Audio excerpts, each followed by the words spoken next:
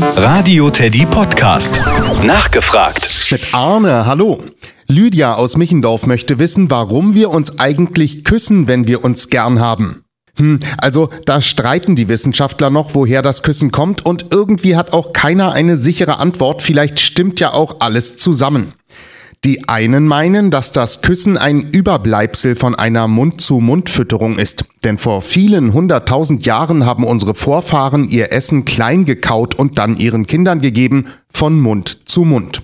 Daraus könnte sich Küssen entwickelt haben. Dafür spricht, dass sich auch Affen küssen.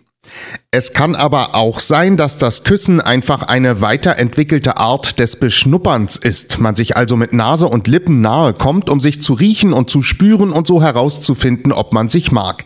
Der Kuss selber könnte dann die Bestätigung dafür sein. Wieder andere Wissenschaftler meinen aber auch, dass wir küssen, einfach weil es in uns ein gutes Gefühl auslöst. Ein schönes, wohliges Gefühl, das wir schon als Babys hatten, wenn wir an Mamas Brust getrunken haben. So oder so, Küssen macht Spaß, und auch viele Tiere küssen, um sich gegenseitig zu zeigen, dass sie sich mögen. Schimpansen küssen sogar fast so wie wir Menschen. Elefanten rüsseln, Vögel schnäbeln, Lamas stupsen ihre Nasen aneinander, Pferde knabbern sich gegenseitig am Hals, auch das ist fast wie Küssen.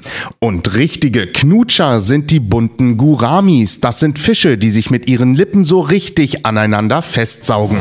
Das Nachgefragt im Radio Teddy Podcast.